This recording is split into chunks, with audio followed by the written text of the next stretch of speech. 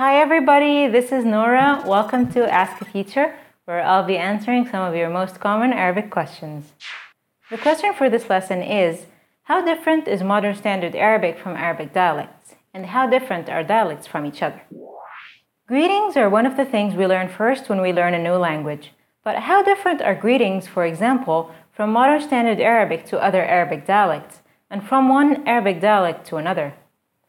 Let's see some examples of the difference in some greetings. Hello, how are you?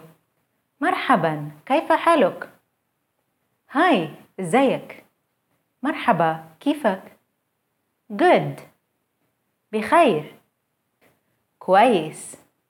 منيح. Now let's see an example of a sentence like what's your name in Modern Standard Arabic and in different dialects. What's your name? ما اسمك? اسمك إيه؟ شو اسمك? Here's another example. How old are you? كم عمرك? عندك كام سنة؟ قديش عمرك? To change a noun from indefinite to definite, you add an article that is basically like the in English. There's a difference in the pronunciation in different Arabic dialects. Let's see the word the love as an example. الحب, الحب, الحب. Notice the difference between el and il.